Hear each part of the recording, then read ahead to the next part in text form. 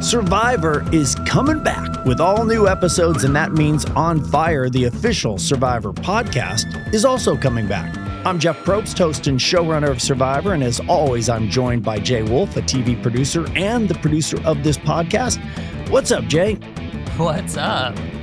All right, so last season, On Fire gave you the producer's point of view for how Survivor works. This season, we're adding an all-new twist. We're going to add in the player's point of view, because it's easy to sit in the couch and talk about what they should have done, or I wouldn't have done that. Jay, you're very good at doing that. Thank you. I've been practicing my whole life. But really, to understand what it's like to play Survivor, you need somebody who has played Survivor. So the question became, all right, who are we going to put in that seat? Yeah, that's not an easy process considering how many great players there've been. Agreed. So we started a list. All of them popular, likable Survivor players, and each one would have taken the podcast in a unique direction. But to be honest, there was always one player at the top. And before I introduce him, let's just have a couple of quick clues just to play along to guess. Jay, do we have some tribal music? Great. Okay, here are a few hints. This player found at least one idol. They lost over 30 pounds. And although they made it far, they didn't win. But there were really three qualities that made this person the perfect choice. Number one, they're a highly skilled, strategic player and clearly a student of the game. Number two, they're already a podcasting pro and a journalist in their own right. And finally, they really are the embodiment of the person who says, I'm going to get up off the couch and give Survivor a shot.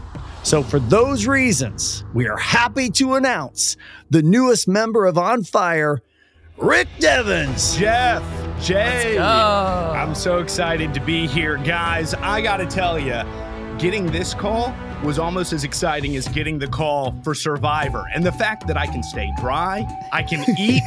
I'm so excited to break down some Survivor, to bring my point of view. I'm going to take some big swings. That's what we do on this show.